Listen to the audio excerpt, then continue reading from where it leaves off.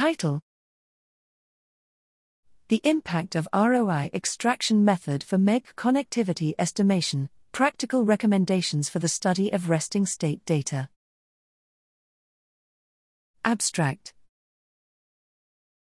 Magnetoencephalography and electroencephalography, MEG, seed-based connectivity analysis requires the extraction of measures from regions of interest, ROI. MEG ROI-derived source activity can be treated in different ways. It is possible, for instance, to average each ROI's time series prior to calculating connectivity measures.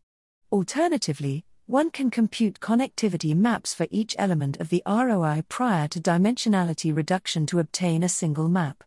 The impact of these different strategies on connectivity results is still unclear. Here, we address this question within a large MEG resting state cohort, n equals 113, and within simulated data.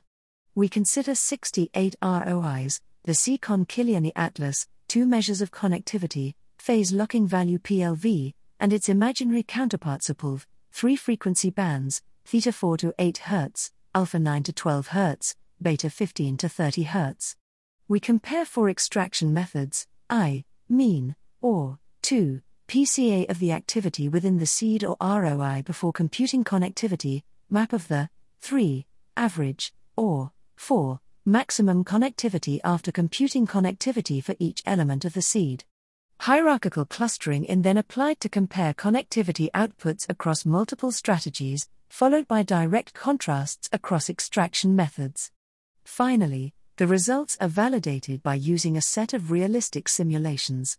We show that ROI-based connectivity maps vary remarkably across strategies in terms of connectivity magnitude and spatial distribution. Dimensionality reduction procedures conducted after computing connectivity are more similar to each other, while PCA before approach is the most dissimilar to other approaches. Although differences across methods are consistent across frequency bands, they are influenced by the connectivity metric and ROI size. Greater differences were observed for SUPLV than PLV, and in larger ROIs. Realistic simulations confirmed that after aggregation procedures are generally more accurate but have lower specificity, higher rate of false positive connections. Though computationally demanding, after dimensionality reduction strategies should be preferred when higher sensitivity is desired. Given the remarkable differences across aggregation procedures, caution is warranted in comparing results across studies applying different methods.